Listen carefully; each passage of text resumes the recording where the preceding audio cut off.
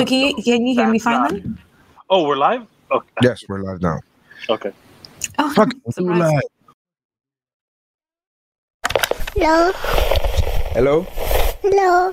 What's up, bro? Hey, it's the What's Up Bro podcast. We talk movies, sports, TV shows, pop culture, and it's funny, motherfuckers.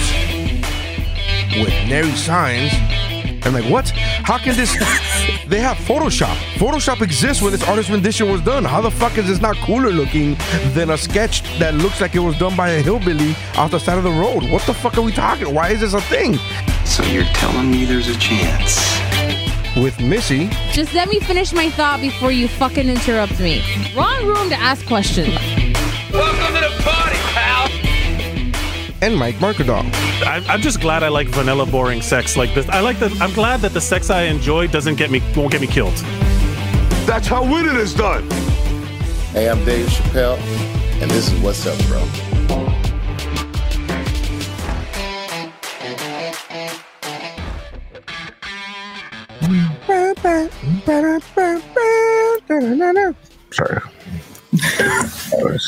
Sorry. Welcome to the What's Up Bro podcast. Your favorite podcast where you come to listen and watch, if you're watching us live. People argue, debate, and talk shit over nothing. I am Nary Signs. With me as usual was Mike Mercadal, but he's on He just disappeared. and he literally just disappeared as the recording started. This is a professional setup, guys. Professional setup. I don't understand why he couldn't be inside. Why isn't he inside? So yeah, that's Mike. I'm just waiting for Mike to drop into darkness at some point. And then with us today is Steph Niemeyer Sr. First of all, Mike is in Miami, where I know you might be thinking, Nary, isn't that? That's our good. But people are thinking, Nary, isn't that where you are? Aren't you in Miami? I'm like, yes. Like, oh, aren't you in the same place? No. Mike, why are you not indoors? Why am I not indoors? Yeah, is it like handy out here? Yes, but doesn't Wi-Fi get stronger the closer you are to the router? I mean, if you guys want to hang out with my mom and my stepdad watching, some show, that's fine. But wouldn't the Wi-Fi signal be struck? Because you've already gone off twice, pre-recording, and once when we. But my point is, wouldn't it be? Well, I'm on my phone. Okay, so I'm on my phone, so I can't do. I went to go share the video on Facebook. Oh, you can't do two things. Yeah, that makes sense. I can't do two things at once. But hey, is our Facebook Woobro or Woobro Pod? Woobro Pod. Right. All right, so I'm doing the same thing. I'm trying to send it out to the Twitterverse. Did I accomplish it without? I have zero clue. I have zero clue. I don't know. Well, to be fair, yeah, I am in Miami, and I did fly in today. And I think the goal was to go over there, but also when I got here, I got sleepy and I went to bed. Took a nap, and then also I was genuinely I thought about it because I was stuck in my plane for an extended amount of time because it didn't land in Miami originally. It was an interesting day, and then because we flew to Miami, we got this close to the ground, and then we went back up in the air, and then we flew to West Palm Beach. And why? Because a storm was hitting right as we were about to land, and they were like, "Yeah, we overshot the runway." Because of poor visibility, so we're gonna have to go back and try again on another runway. And then as they were like, oh well, they've scrapped everybody landing till 2:45. We're diverted to West Palm Beach. And I happened to be sitting next to a freak out lady, one of those anxious flyers. Oh my god! Oh my god! Somebody! Oh my god! We're gonna die! I knew it! Right. She was also, speaking of kids, she was also one of those people that had her kids with her and was blaming her kids. Like, I'm just worried about my kids. Like, and the kids are just there smiling on their iPads, like, have no clue what's going on. Your kids are fine. And she was like, I'm getting off this plane. And they're like, no, we're not going to, we're just getting gas. And then we're going back. And she's like, I'm leaving the plane. I'm getting off. And How? Yeah, I don't know. She asked us. There was me and then this other dude sitting next because I got upgraded. I got the bigger seats from a big ass, and it was like, hey, can you put the window up so I can see? I'm kind of a nervous flyer. This is the first thing she said to us when we all sat down, and I was like, so you can see it coming? What are you gonna do? Like, what is that gonna do for you that you're just like, oh, the window makes it better? Like, no, what are you gonna? It's that. Well, maybe they just need to see something that's not the same four walls type of deal. I know it's not a four wall. We get what I'm saying. Like, I know they claustrophobia, I guess, to them. The open area, and then they see open space, and maybe that calms them down. Yeah. But I think that it doesn't affect Mike, so therefore, fuck it. That's what I'm saying, right, Mike? If Mike is like, I don't suffer from that, so fuck you. And you're stupid. No. It's not that. You can see it coming. No. It's not that. It's that. There's a moment. There's never a more obvious moment that you are not in control than when you're on an airplane. Like, you are not in control of that. You are in a compressed metal tube with like a sardine packed level of humanity. You're just along for the ride. There's nothing you can do. Yeah, you've just rolled the dice. If the plane does that little dip thing where your like balls come up and everything, like, enjoy it. Wait, what? Wait, hold on. I'm not a man, so please. What? The weightless feeling of when it like drops, like a roller coaster, like when you feel that it like lifts you up a little bit, like that. There's nothing you can do. Nothing. Wait, does that affect your anatomy? Like, to you guys? Like, I mean, my balls are apparently not that big because I've never felt it in my balls. I felt my stomach because I got a big one, so I felt that my stomach has gone like risen up and like very much like a roller coaster.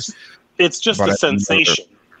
I don't know if my balls are physically lifted from the airplane dropping a I just think it's interesting that you kind of feel it down there too. I just always imagine the stomach. We don't. I actually had one time where it dropped so much that I came up off the seat. Like, it was one of those really bad storms. It was me and my brother flying out of Atlanta, and the plane did one of these where it just went whop. And my brother and I literally like came up off the seat. Everybody freaked out. Everyone was like, "Oh shit!" And like, yeah, it was intense. But that was today, where we rerouted. We were sitting on the plane for an hour and a half. People yelling, complaining, people pulling off their masks. And I was like, hey, I don't know if you want me to come over and spread disease to your family potentially. Mm-hmm. Are you sick? Is that what's happening?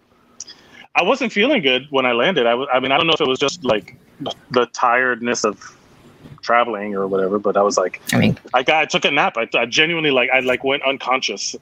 I took a coma, like that fucking just a little coma. Just a coma. All right. I haven't gone on a plane since Christmas, and that was still pre-vaccine. So there was no, like, I feel like people now are feeling more comfortable and they're like, I don't give a fuck about this mask. And I'm like, but you should. They're emboldened. Yeah, and I get it. I understand. Like, I'm like, right now, what the medical professionals have told me is that my body's full of antibodies that they're like, yeah, you can do whatever the fuck you want. Like, it's not, you're fine. But there have been people who've done it twice, right? Yes. I don't know if like they get it twice within a certain time frame. Not again, I'm not a medical professional. Do not fucking take what I say as Bible. As anything. Michael went dark all of a sudden. No, I'm moving because there's a motion sensor light that is making it look like I'm in space over here, like pew, pew, pew, pew, pew, pew. Yeah, that's it. So anyways, we are not as international as we normally are because we normally have Australia, Miami, and New York. Mm-hmm. But now we're just Miami, New York. How boring is that? But Mike, you're going to Hawaii. I'm going to Hawaii. That's right. I'm going to Maui with a group of people that I travel with from the hospital. There we go. All right. So these are like coworkers you actually genuinely get along with. I mean, depends. Yeah, I get enough to not kill each other. They were the ones I went to Japan with. It was my friend Karen. She's, not married, doesn't have any kids or anything like that. So she's got tons of disposable income, baby. And And, what was that life? I forgot that life. And so she travels, and she's the travel friend, but she's also the coordinator friend who's like, hey, I'm planning. Those are great. Yeah. One of the best type of friends to have, the one that's like, hey, we're going here. Here's how much it's going to cost for everybody per person. And this is what we're doing. And then you're like, yeah, okay, sure. Of course. And then you, boom. And then now we're just like, we're going to Hawaii. We went to Japan. I miss having type A friends over here. Like I have some who are pretty type A, but I only see them like here and there. And they kind of do a lot more like local things. Mind you, COVID notwithstanding. Yeah. Well, also, but like, yeah, I used to have friends who would just set the whole thing up. Like I know when I had an ex-girlfriend that was over there, and then you could just pick up and go to Southeast Asia like super cheap, right? Mm-hmm. Like, you could go to like Thailand and Philippines and. Yeah, over here, like you know how some people spring break over in Miami or in Mexico. Like over here, people spring break in Bali. What's super cheap? Like I'm trying to figure that out. Because some, what's cheap for one is not cheap for the other. I don't know. Like you could do round trip to Japan. I've heard of some of my friends going there because like it was like something was like on sale for like $600. So they went to Japan and back. Still not. You can like, I mean, it's cheaper than it would usually be. Bali can sometimes only cost like somewhere close to like $300. That's not bad. Come on, that's cheaper than Disney. Yeah, and then once you're there, things are considerably cheaper. Cheaper than Disney for whom? Like when you have children, that is not cheaper than Disney. When you have children, what do you mean? Like, isn't Disney super freaking expensive? Disney is more expensive than what that is. Oh, I'm sorry. I meant it the other way around. If you have children, yeah, that's cheaper than Disney. But if it's just by yourself, you could do Disney on the fucking cheap. At least I can. Take my food with me and do a fuck. That's where it was. Like now that we're visiting, like I'm here with my mom. I remember like all the memories come back. Like we used to just drive. She'd pick us up from school on a Friday and be like, that's where we're going. And we, like, me and my brother would be like, Disney World! And we would go with, like, a backpack full of sandwiches and like, where you could just bring all your shit with you into the park. And it was, like, a treat if you got a Mickey ice cream. Like, it was, like, a treat. And then, like, now you walk through the door and you, like, you smell the popcorn and it's, like, $23. Mm-hmm. Yeah, back in the day, it's like I just have a very visceral memory of like eating an orange while staring at a churro. Right. Yeah. Everybody's got those big nasty turkey legs, and you're there with your like ham and cheese, like motherfuckers. So I decimate those turkey legs every time I go. There's a picture of me at Horror Nights, like just holding one like a caveman, like like like straight up Viking shit with it coming down off your face. I love those things. I've never had one. What? Yeah, they're so good. Okay, so here's the thing with me. Right? Because I'm a fat dude, I don't like doing fat people stuff. Meaning, yeah, I get that. I don't like, especially in public. But it's not that I'm ashamed or I just don't want to be anybody looking at me being like, "Oh yeah, that's a fat." You know what I mean? Like, it took me a long time to have deep fried Oreos. Even though the idea, the first time I ever heard it, sounded amazing. I was like, that sounds amazing. I would love to have that, but I'm not going to have that. In fact, the only reason I had it is because John Panay came out while I was on stage, and he came out from the green room at the Miami Improv with a tray, and he said, "Try it." Like literally interrupted my act. Try it, and we had this whole thing back and forth, and it was great, and it was funny, whatever. And so that was the only reason I tried deep fried Oreos. But I don't ever want to be the fat guy who's also the fat sloppy guy. Like with that sloppy. Well, the picture that you just mentioned of you with shit all over your face. But that was a gag. That was like being acted up. But if you exchange, I don't like eating chicken wings for the same reason. I literally stand the chicken wing on the plate and then strip it with a fucking knife and then just get the meat. Now I don't like eating chicken wings. Let me ask you a question. And I understand it's your choice, whatever. But do you think they would suddenly understand if you're a fat guy when you do that, or not? Like that they see you doing that, like with the eating a chicken leg or whatever, and they're like, "Oh, fat guy." You know, like No, they're just like, Why oh, they're define just like, yourself? No, people it's gonna be like, judge. Like, oh, people look at judge. that. Like, it would be like, oh, that's why he's that. That's why he's fat. Look at him. It's like, Look, that. it's a very different optic when you see like a little cutesy girl who happens to be getting messy, because then you're like, oh, look at that, she's just digging in. And then when you see a person who's heavier, immediately like some people just It's a thing. judging. But it's the same thing. It's I the same fully reason why. It's the same reason. Like when I was a kid growing up, we used to very stereotypically, we fit the stereotypical mode of that. We used to pack the fucking cars as much as possible. Yeah. A 5-seater was not a 5-seater, bro. A 5-seater was like, let's pack this bitch in and let's see how many people we can get. And it's very stereotypical to the Hispanic community. It's like, whatever. So we did that for a long, long time. And then even in my teenage years, when you're a teenager, not because you're Hispanic, but because you're fucking broke and only one of your friends has a car. So we're going to pack this shit in, right? Mm-hmm. And then as I got older and I was able to like afford a car, or even how shitty, no matter how shitty the car was, I was always with the logic of, I don't want to fucking ever show up to a place and then have 10 people come out of a 5-seater. And then they'd be like, oh, look, those are those Hispanic people. Like, there go those Hispanic people again. And so I always make it a point to be like, whoever fits my car, but we're not squeezing anybody in. With the sole exception of SuperCon 3 years ago, when we were literally just going from the convention center back to our hotel, and we packed our minivan in. Like, it was like, all right, everybody coming. But it was like literally and it's like, oh, fucking, that I had no... Yeah, there's also family vibe with that group that you went with too. Well, it's not even that. It's because I don't care, but there was never the judgment. I'm never worried about the judgment from the people I'm with. It's always like other people that see me and be like, those are those Hispanics again. But I knew that these, even going from the convention center to the hotel, I knew that only people around there were going to be nerds, and they're all the same. Like, we're all the same. See, I understand that, because I go through phases of that. I think where you're concerned. Like, I'll go through phases where I am concerned about what people think about how I look or how I act or whatever. And then I'll go through other phases where I'm like, I don't give a fuck. Because with the eating thing, right? Like the eating in public, I'm going to be fat in public regardless of whether I'm having fun or not.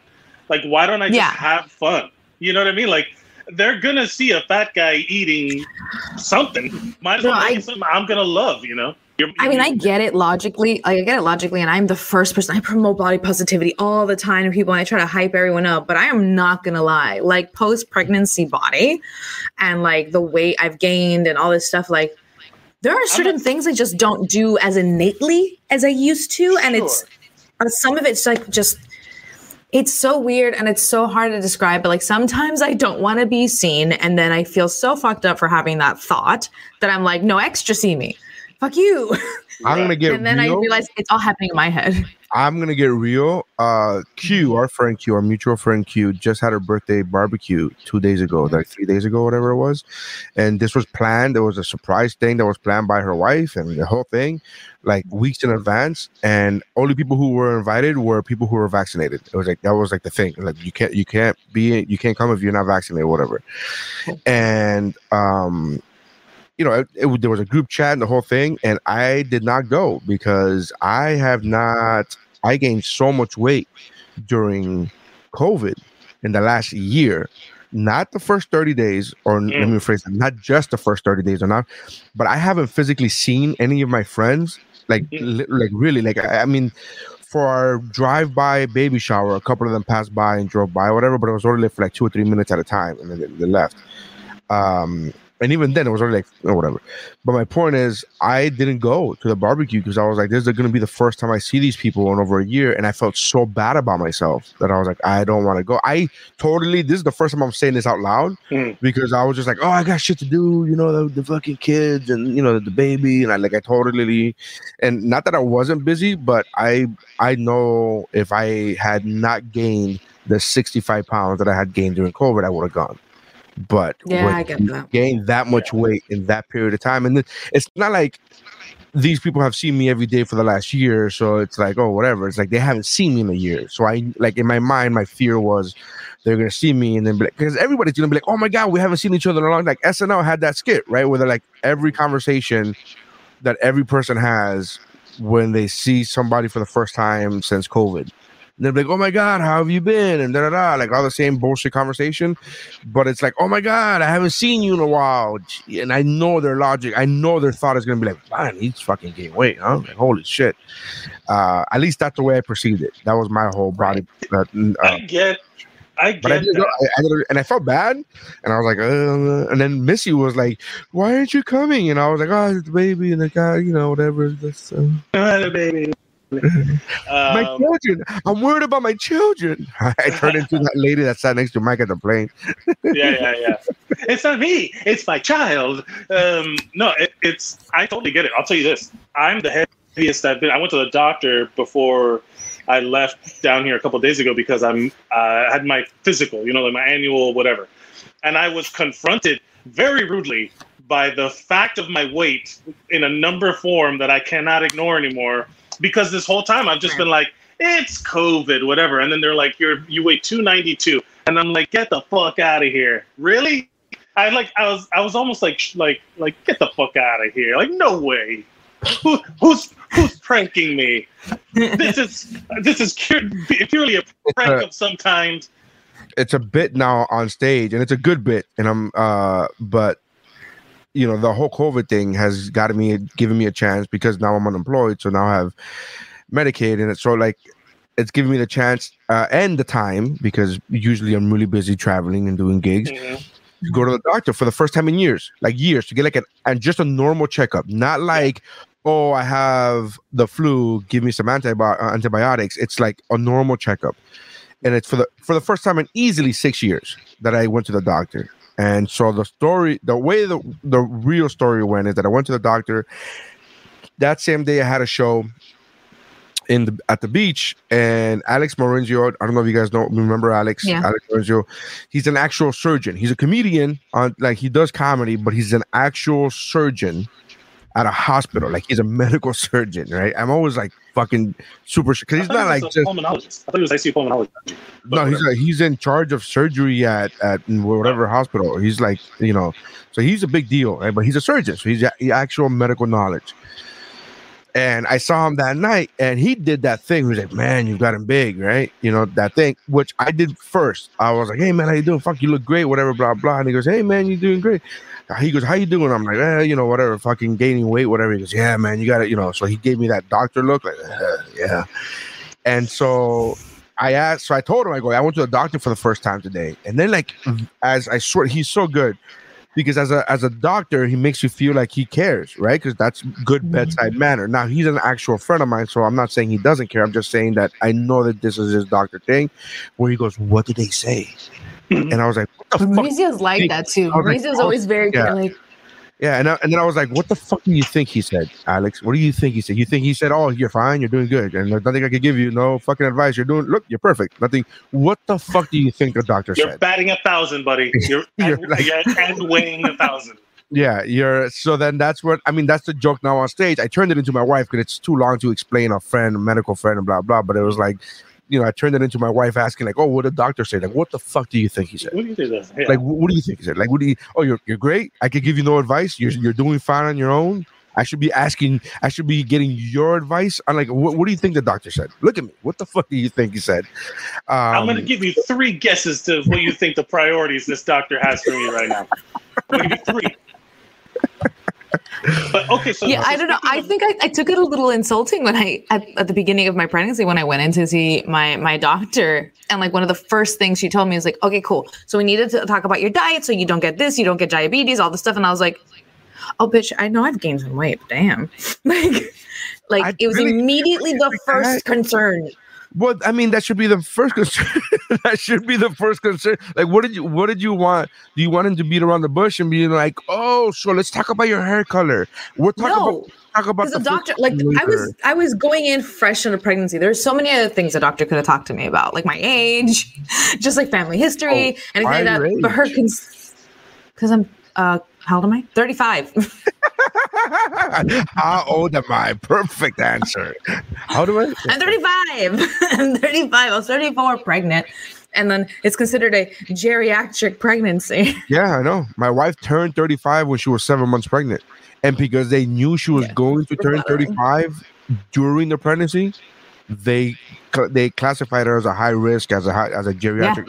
They did that, and I'm like, but you're gonna give birth like 2 months after your 35th birthday. Who gives up? Like, that's really still? And they're like, no, because that's like the magic number. It's like the moment you turn 35.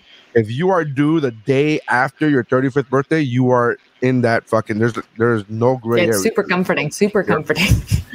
I don't feel bad. Well, I mean, she was right. I ended up getting gestational diabetes, but fuck. Yeah, she's like, well, I am a doctor and I nailed it. So, well, so going back to the thing, that's one of the things I'm dealing with now. Where you know how like you didn't want to go to this barbecue. I planned this vacation where I'm going to the beach with my friends who I haven't seen in years, and I'm going to be like probably snorkeling and hiking and. Yeah, I'm gonna be topless. The point is, as like a fat kid who wore T-shirts to the beach, you know, and shit like that. There's inherently like this shame, but also there's this moment of like, I genuinely like they're gonna see me do it. I'm not gonna do it. I wasn't not gonna go to Hawaii. I wasn't not gonna go on vacation. I'm not gonna do something because I'm like slightly embarrassed by what I look like. Yeah, or there's also there's also a difference between missing a neighborhood barbecue and fucking Hawaii. Yes, true. There's also a difference. Like my level of shame may be at the level of missing a neighborhood barbecue gathering. I don't think it's quite at the level of not going to fucking Hawaii. Like there's a different level of shame. And also, no, it just still does get to you. I have gone on certain trips like heavier than I'd like, and then I think in my head about like the photos that'll live forever and all that stuff. And it's just so weird having that in your head. Like, as long as you take them, you'll never see them again. So I'll never be in them if I take them. That's a shot at you for not giving me my family's photos. I gave them to you ages ago. I don't understand where this reference comes from. Because me and my entire family, my mother, my father, my aunt, my sister, everybody, we went down to the beach and we took pictures and we never got those pictures. That's what the reference is. Literally. Honestly, to this day, I don't remember what happened to them. I don't. I think back and I'm like, I had them in my computer. I had them edited. I don't know what happened. Mike, quick question. How badly are you hoping that everybody else gain weight too? Sure. I mean, here's the thing. How badly? Sure. Sure. Of course. It's a non-zero number, but also like I'm really trying not to think about it in those terms because, like, man, this is what I look like right now. It's not going to be what I look like later, and it's not what I look like before. But this is what I look like now. The only things that I worry about, genuinely, as someone who's like in the last year, I had COVID. My lungs are still weird. You know, like I don't give a shit as much about how I look now as being able to do stuff. Like genuinely, like when I broke my arm, and I was like, I wasn't able to use my right hand, my fucking dominant hand. Nothing but strangers for me, you know, I had to go lefty. And everything was harder to do. I couldn't climb. I felt like invalid, like I couldn't do shit. So it's shifted into this thing of like, I don't give a shit about what I look like as long as I can do something. I'll get where I'm going later. I'll look different later. You know, like you're never gonna like. I'm trying, and look, I'm not saying it's easy. I'm saying, but it's a conscious thought that I have to have, where I'm like. But like I was saying, like if I'm eating a turkey leg, it's not like they're like, oh, look at Mike, how thin and svelte he's looking, and then I put a turkey leg to my lips, and they're like, oh no, I was wrong, he's fat. You know, like there's not going to be that delineation. Right. But here's the thing, Mike. Suddenly it's going to reveal to them that I look like this. But here's the thing, Mike. Your level of fat is not my level of fat. Like that's it's the heaviest you've been, which is. You know, again, I'm not saying that, oh, I don't want to be dismissive because I hate people that go, you're not fat, and then I just fucking dismissive. Like that's the way you feel. If you feel fat, then you feel fat. Like it's not whatever. It's not a competition. It's not any of that. It's just a level of fat. It's like if I weighed what you weigh right now, measuring 4 inches shorter, I will be back to my pre-COVID time. Oh wow, yeah. But so it's a level of you know, it's funny. I could see the listeners right now doing the math. Like, it's like that scene in the Hangover.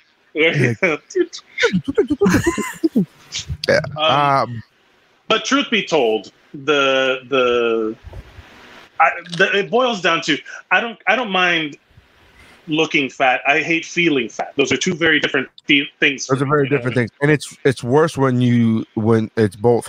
When you look and feel fat, that's the worst. I mean, I'm being honest, man. I went to North Carolina for Christmas, and my in-laws have a beautiful, like, their backyard is like one of those. They have a backyard that's fenced in, right? But like right outside, like you leave those fences, and like the rest of the area is like a communal, like huge. There's a lake and there's trees and there's like a huge thing. It looks like a country music video. Right. In order to get to the lake, it's a bit of a fucking hike. And I don't mean like a drastic hike. I mean, I wasn't able to do it. I was able to in 2018. I was able to fucking do that hike. 2019, I was able to do that hike. And then came December 2020 when I was there, and I was like gasping, and I was like, my feet were fucking just yelling. My feet were like, dude, what the fuck? Because it was like the first kind of physical activity that I had done in a year. And it got down to the point where every day they were like, we're going to go for a walk. Nary, you want to come? And I'm like, no, I'm all right. I'll just sit here and watch TV. For the simple fact that I knew, I was like, I don't want to. That's going to be dangerous for me to be fucking making that hike. And it's not a crazy hike. Like, I wish I could show you the walk. It's a nice walk. It's like a nice walk. There's a hill. There's a little bit of a hill at one point, and it goes like it's, but it's nothing crazy. It's nothing like, man, you got to be a fucking triathlete to make. Like, my kids make that walk easy. Like, it was kind of shit. Like, and I was like, that's a vicious cycle, though. That's that vicious. Trust me, man. I do that thing where because I wake up early to go to work, and then when I get home, I'm exhausted. I wake up at 5 a.m, and then I get out of work. Yolanda says numbers are hard. She's doing the math in her head. Yeah, but I went to like I'll crash, and then I'll get like really like inactive, because then the cycle perpetuates that inactivity, because then now it's harder to start doing workouts again. And I bought a kettlebell, but fuck, I'm not going to do the kettlebell thing. And because it like there is that genuine, that starting point of, it sucks. Like at the beginning, like, remember when you were doing CrossFit and you were like digging it, you were like liking it. I like that feeling of like starting every time is fucking trash. It's the worst because there's no like shortcuts. There's no shortcuts. You have to do it. I got on the I bought an elliptical and during COVID, because I was like, I'm gonna work out during COVID, and last week I started doing 5 minutes, and I had to take a break. I couldn't do 5 minutes straight.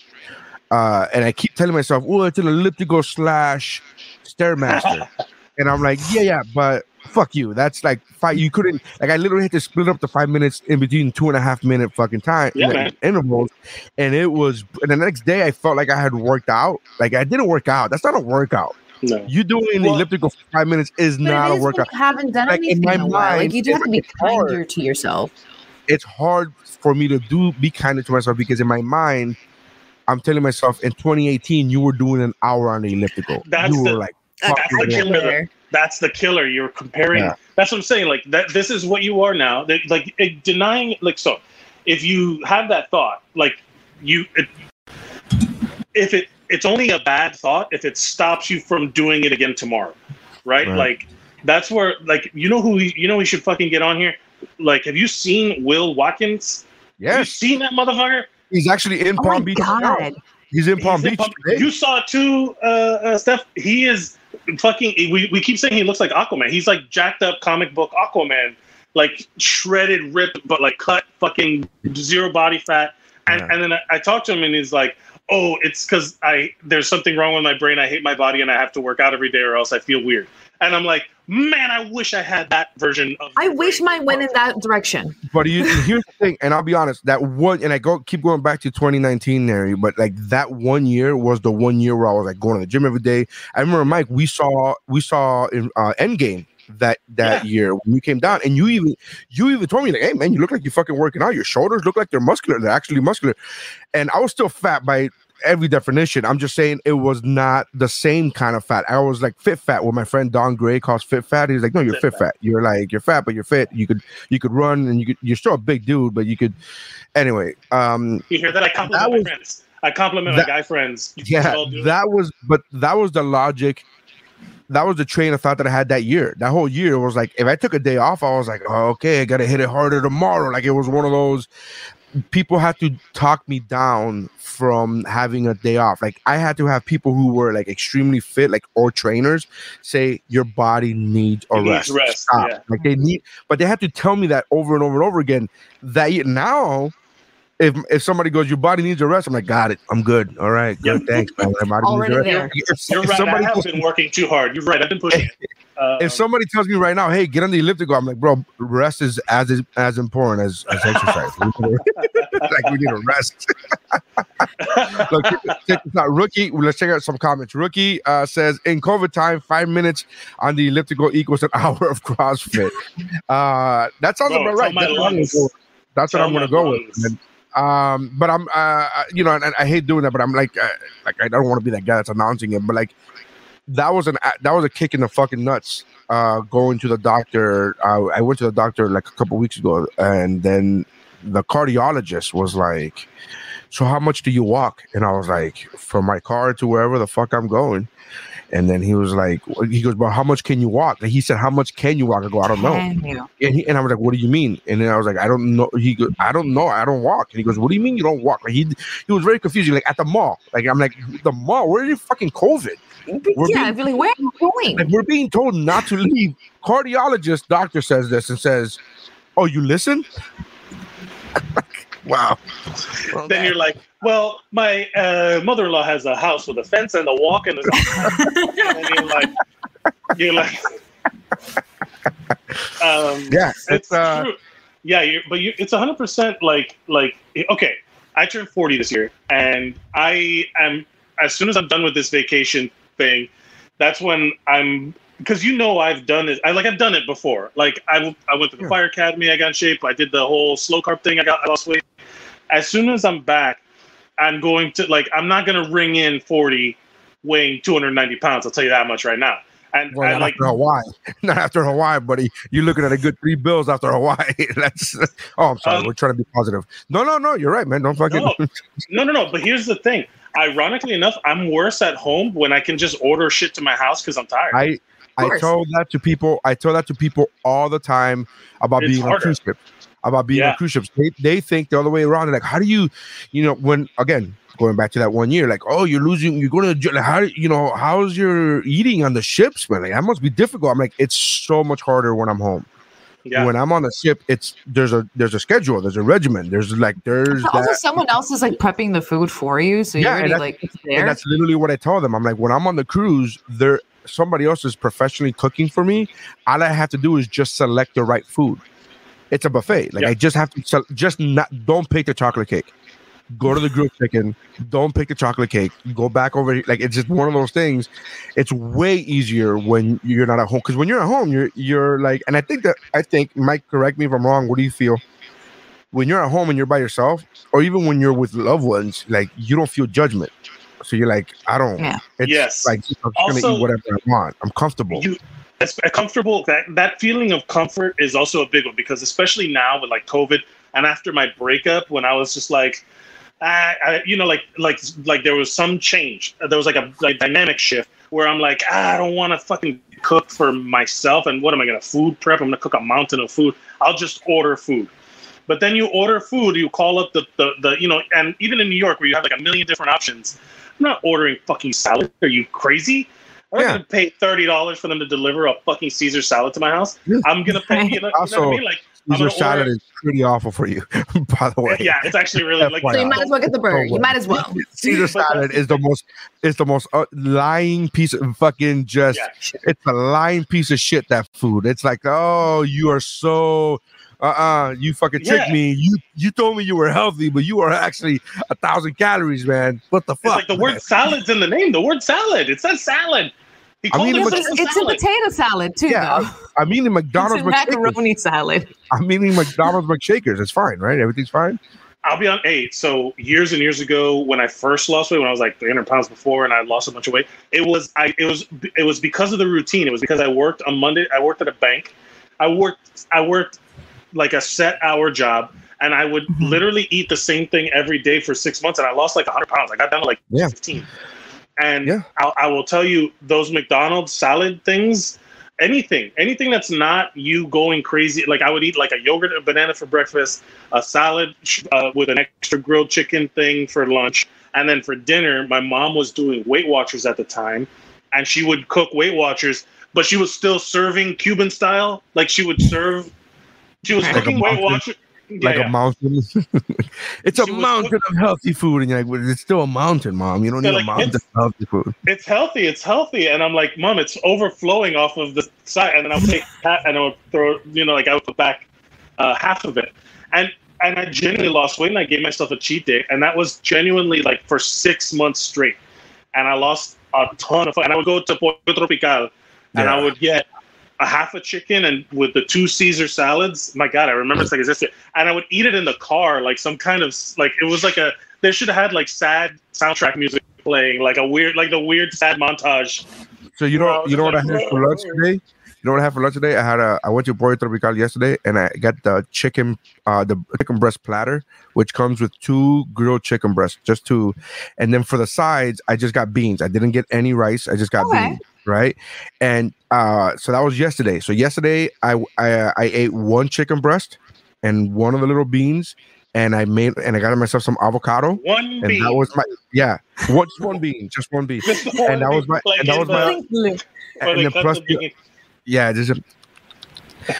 then just 1 and then a half avocado. And then today I ate the other half of the avocado, the other chicken breast, and then the other bean. Like that's what I had to split that shit up. And when I was done eating, I was like, all right. I just looked at my plate because I knew I had the other chicken breast, the other bean, the other half of the avocado there. And I was like, I mean, I could house that. And in my mind, there was a part of me that literally said, it's all healthy. Just eat it. It's fine. It's all healthy. And I was like, no. I literally stopped myself and be like, no, you cannot fucking do it. So I'm on this 2-week bender of eating healthier. Yeah.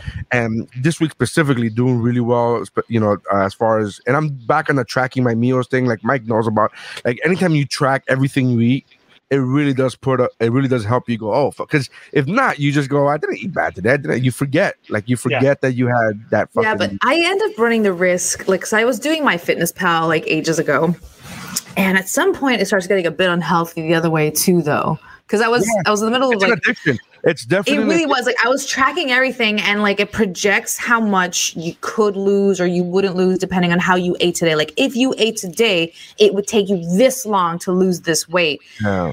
And if you have a specific goal and you're trying to hit something, it's not the best thing to paint on a singular day. So, because then all of a sudden I'd have days just so I could satisfy myself and seeing a smaller number. I would eat kind of less than I really should be eating. Because I wanted to make up for the other day, whatever. To make up for the other days. But too many days like that, that's not good for your body. Like it was one of those things where I'm like, oh, I'm running the risk of having an ED in the other direction. Like if I keep doing things like that. So it's just really weird. Yes. You're running the risk of erectile dysfunction? Is that's the EDI? I'm constantly at risk for that.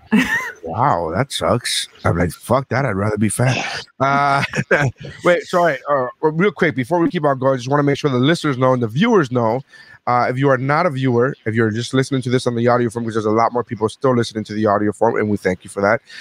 Just know that we can watch us live every Wednesday on Facebook or YouTube or Twitch, and we are at Woobro Pod all across the board. WUBROPOD. And you can watch us live. You comment just like Rookie did, just like Yolanda did. Tanya actually did comment earlier, and she was talking about economy style at the vacations. Just that we were on a roll, so I couldn't stop it. But to the audio listener, watch us on live and participate, be part of the show. Also, if we have a new Cash App feature where if you want to donate to the show, it would be greatly appreciated because all of this shit takes money that I don't really have. So Cash App is the $WUBROPOD. So it's $ WoobroPod. If you want to donate, Rookie has donated in the past many times, so I thank him for that. Every year he seems to. Rookie is the best, man. Rookie's the day one, man. He's the OG. Yeah, was he the first? Who was the first? It was I think Rookie. There was another guy, Izu. It was like Rookie and Izu were the OGs. Correct, I remember those like, we have a fan. They followed us online or whatever. We have one. Yeah. Yeah, absolutely. So thank you guys for that. I did have something that I didn't mean to press that. I'm sorry. What is that? That was the Batman. Why did you say that name? Hold on. So there's a couple things that I wanted to talk about. I was watching a TV show with my kids, and it's called The Loud House. I don't know if you guys have seen this cartoon. It's a cartoon. It was on Nickelodeon, and it's about a family that has 11 children, and they're all women except for one dude, one boy. So, and very progressive show. Mm-hmm. Is it a cartoon? It's a cartoon. The one little boy's best friend, his parents are interracial gay. It's an interracial gay couple, and I was like, oh shit, that's fucking cool. Like I was like, oh, that's cool. Like to be all right. Anyway, my point to bring this up is that they had an episode like they do with every sitcom, where they have to take care of the egg for home economics. And my daughter asked me if I ever did that, and I said no, I never did that. Now I know in my school at one point they were doing bags of flour. Yeah. Instead of the egg, they had to put a diaper on the bag of flour, and they were taking care of the bag of flour. And my question is, did you guys ever do that? I had to do the egg. Okay. I don't remember doing the egg for my egg had a little face. Baby. Yeah. Everybody draws a face on the egg. Yeah. You get very attached to it when it has a face. I get it confused with the dropping the egg from, like, you had to create a safety cage or something for the egg in science class. I get that confused all the time where I'm like, I dropped my baby off of a roof. I don't remember. I don't remember. That's not the same thing. But I aced That's not the same thing. It's like, okay, we're going to raise this child for a week, and after a week, you're going to launch it off of this, like... See, I wonder why Mike's so anti-children now as a grown-up. I wonder why he's so like, I don't want kids. I'm doing. It's like the beginning of 300 where they throw the malformed children into the cave. Or whatever. I could just see Mike. I could just see Mike doing this experiment as a kid and being like, "Yeah, this is the way to do it. This is the way to do it." And that's why he doesn't want to have kids. They're like, "Do you want to have kids?" And he has those traumatic. He's like, "I don't want to have to throw them off from a cage." Like, what? What are you fucking talking about? Like, he's just all right. I guess. I only got to see. Fuck. It's like it's like in the Mandalorian, the first season, every time the Mandalorian armor would hit the thing, the hammer, he would have like some weird flashback. Every time someone hands me a baby, I'm like fighting the urge to throw the baby. Like, so like you had like a baby. But people have that actual intrusive thought all the time. Like, I don't know how many times I've carried someone's baby and I'm like, what if the neck falls? What if they fall? You could just hand Mike a baby and he's like, so do we put it in the cage and throw the cage off the roof? When did you do that? And then they're like, okay, we'll take that back. Thank you. No. Or like, it's like, hey, Mike, are you going to have any kids? It's like, no, because I don't want to have to kill it in a week. Yeah. You know how it is. You got to have a kid. You know the rules. You know the rules. Like, no, that's not actually how it goes. But you did the egg thing. I never did the egg thing. And I took, so I took a home economics class in 7th grade. And then I took, what's the name of the course? Fucking A, dude. Now I'm blanking on the name of the course, but it was the cooking course. It wasn't exactly home economics because home economics wasn't just cooking, food production. That's what it was. It was food production 1, 2, and 3. I took that in 2 years because I wanted to be a baker. There was a point in time where in my life where I wanted to be a baker. Yeah. And then my junior year, I went to a technical school for half the year to be a baker, the whole thing. But I never took a home economics class, and so there was never like food production is not the same as home economics. Home economics is they teach you about budgeting your like it's a very useful class. They teach you about sewing and cooking, yes, but they also teach you about balancing checkbooks and like what goes like that. It's a real fucking helpful class. But I never took it in high school, so I don't know if that's the class. I'm gonna assume that's the class where these egg things were done, but I did mine in 7th grade as well, though. The egg thing was middle school. Yeah. Yeah. My for me, it was school was religious, so they didn't give home ec to boys because that's for broads. No. No, it's that my school didn't really have home ec or anything like that. From middle school on. I remember I was in 6th grade. Before I went to private school, I was in public school, and they had all of these classes where you could do. It was like half of the year was home ec, and the other half was something else, civics or something. And something. And then you switch. But for some reason, I never got to do the home ec side. I never got to do home ec. They switched me to like an art class or music class or something else. And I was always like. I was like you, man. I wanted to learn how to cook. I wanted to learn how to do all that shit. I wanted to have that kind of like, I wanted to know how to do things. I wanted auto shop. I wanted driver's ed. I wanted all of those, like, I don't give a fuck about, like science is great. Yeah, good. Science, math, sure, fine. But also like, why do you use math or science? And then they show you in home ec that you're like, okay, here's how you mix 2 cups of this.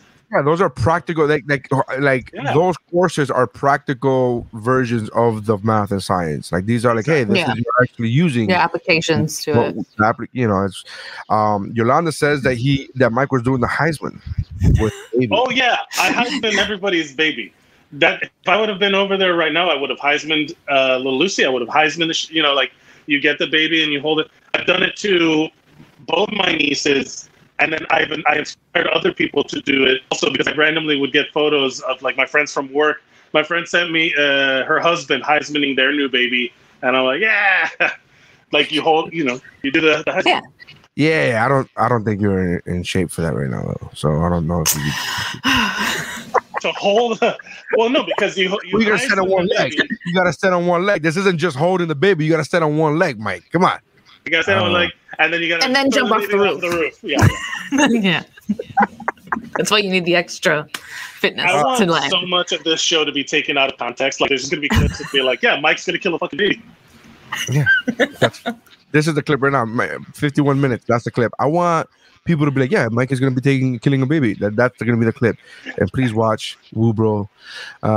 Years from now, when I'm running for public office, they'll be like, "You want this baby killer to be leading your civil service?" He Heisman babies off the roof. This is crazy. Speaking of off the roof, J-Lo and Ben Affleck are back. So I know Mike is dying to talk about this.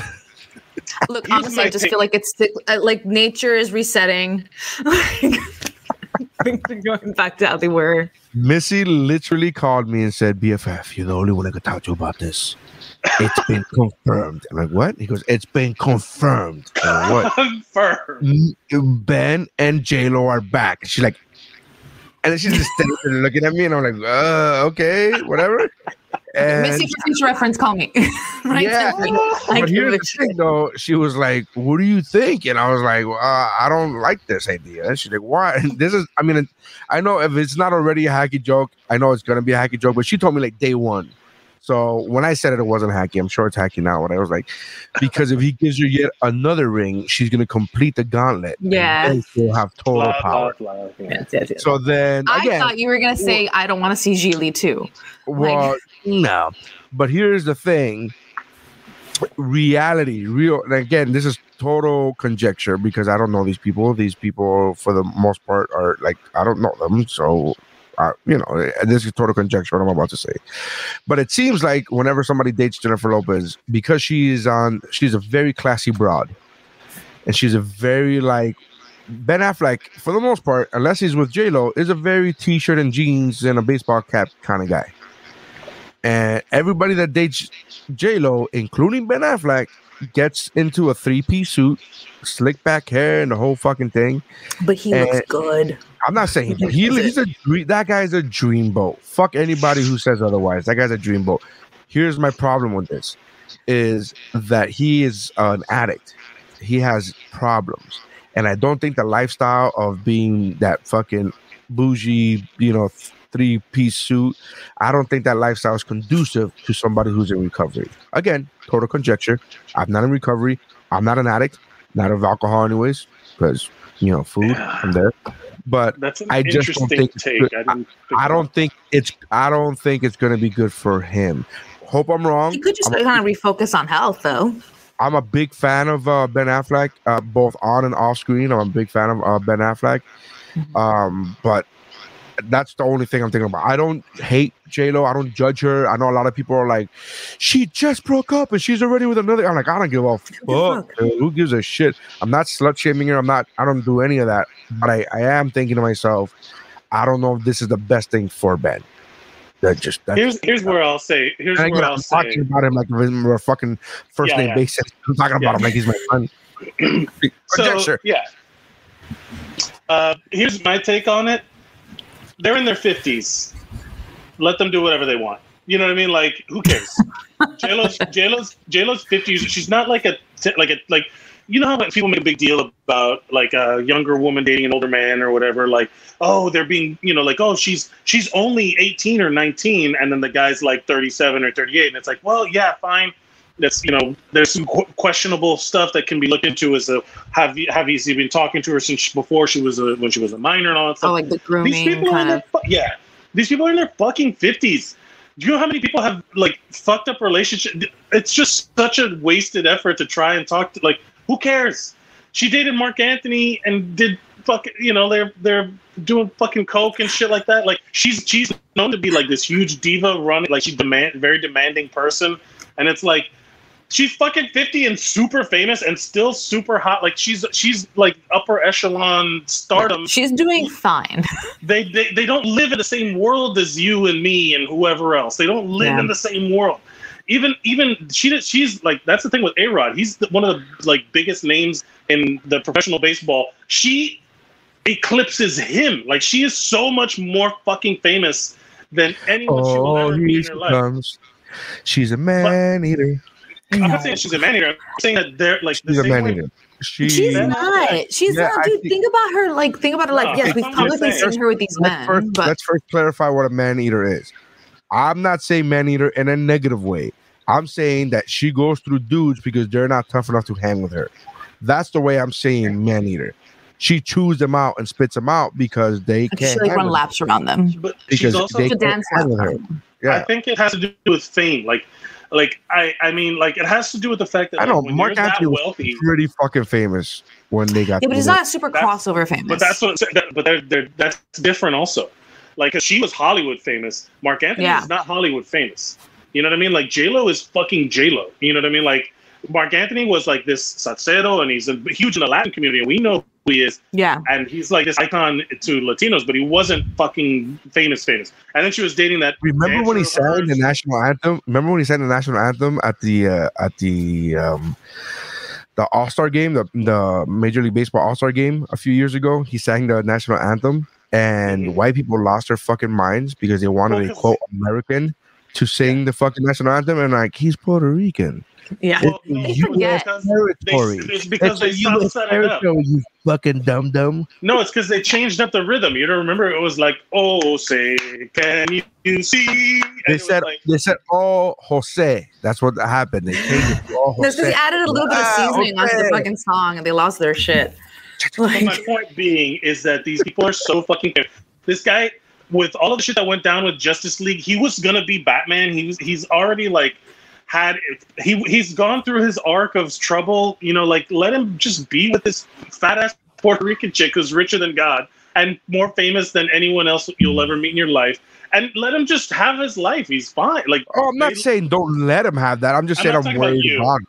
Yeah. I think it's so many people are talking about it like it's your friend Kevin who works at AutoZone. It's not. It's J-Lo and Ben Affleck. It is not. They're gonna be fine.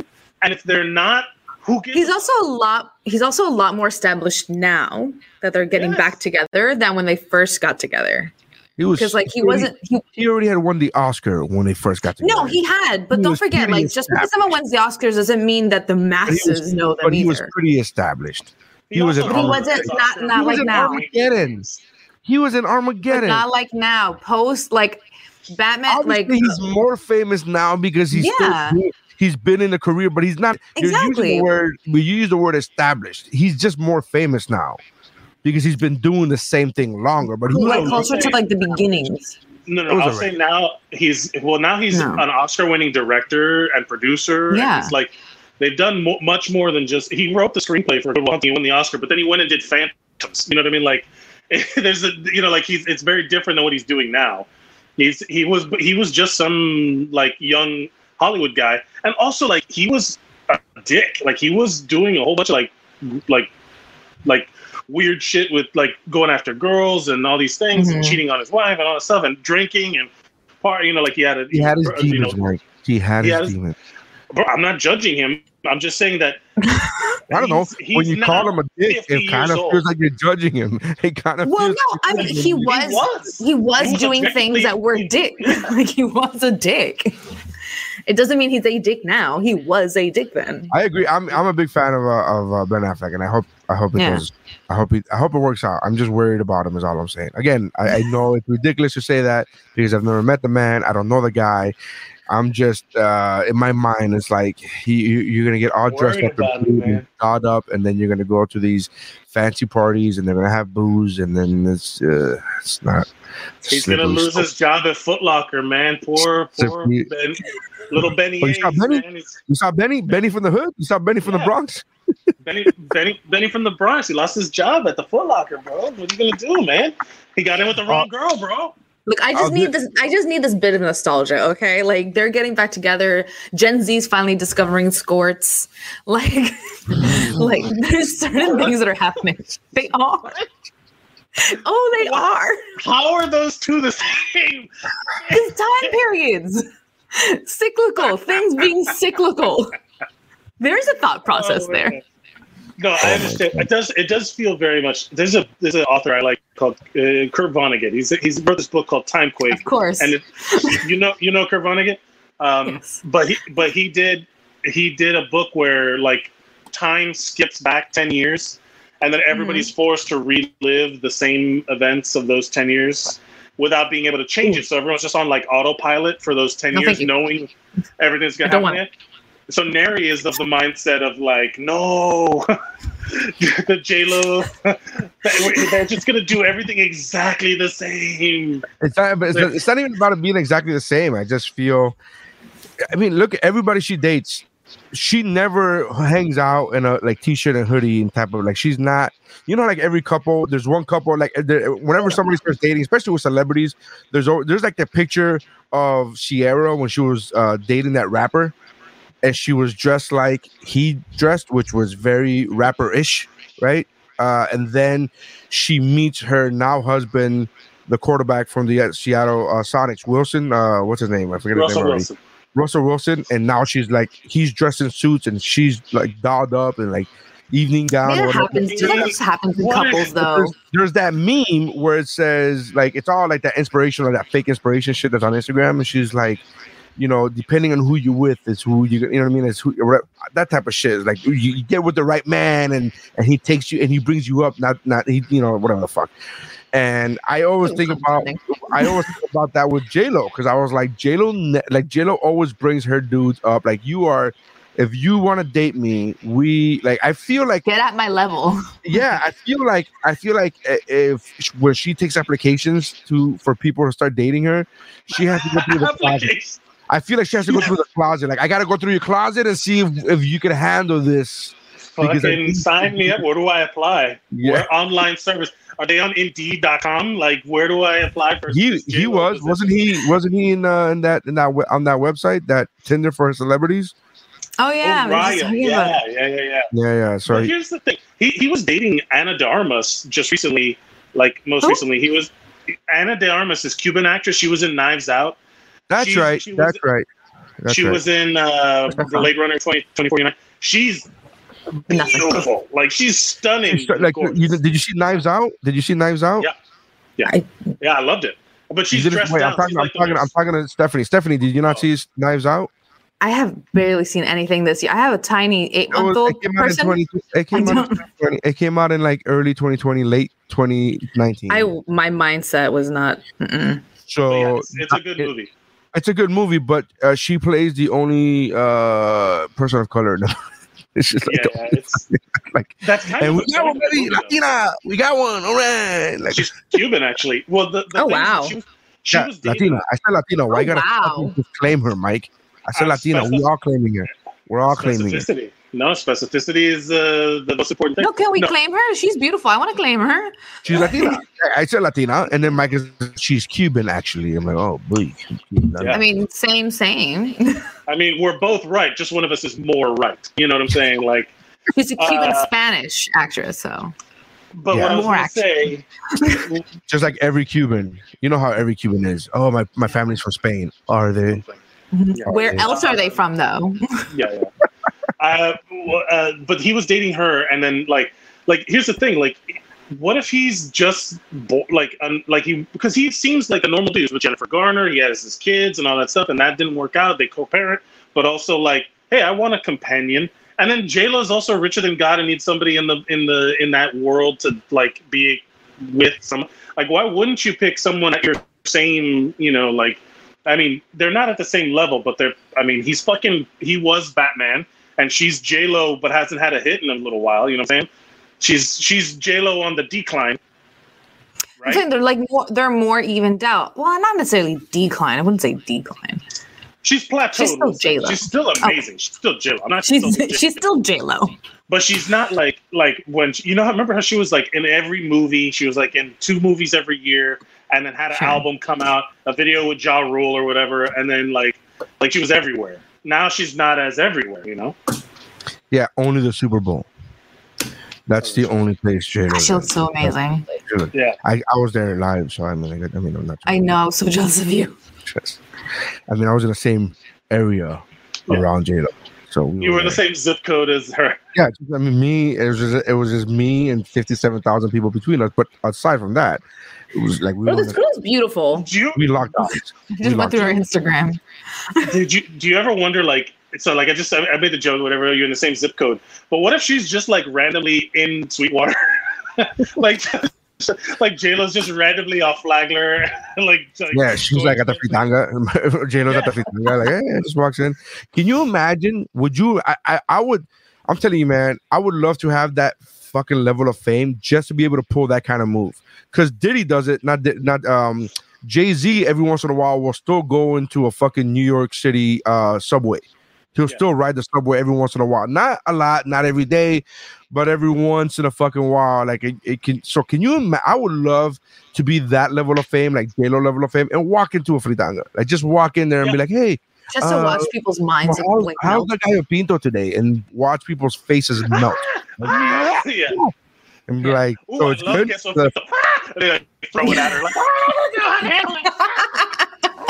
get out of the in like a styrofoam container, just like. Can you imagine? And then they bring out the one piece of plate, the one real plate that they have in the fucking joint. You don't eat off silverware. You eat off that one special plate.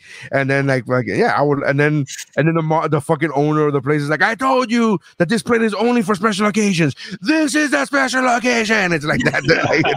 It finally happened. That's how my mom was when we were growing up. We couldn't sit on the couches because they were for that. It was like, that was for a company. Yeah. Oh, everyone had the special. Yeah, nobody comes over, Mom. Like, there's no money that comes over. Like, what are you doing? It's untouched. This plastic is brand. I feel like as millennials, it's like it's a goal that I don't know if we're gonna hit. But I want one day to have that extra living room. Like I want to have that living room. The possibility of being like, oh, we don't use that unless we have guests. I feel like that'll make me feel like, yes, this is my full circle. So like you made it. Like you made a moment. Like I made it. Hilda says that Sean, and I'm assuming Sean is her significant other, her husband, said, wait, Ben is with J-Lo, so Anna's back in the market? Yes. Good luck, Sean. There's no rule that says that they can't date us. There's nothing that says that. Look, Matt Damon married. Married a fucking waitress, a bartender from Hollywood, Florida. Do we see it a lot the other way around, though?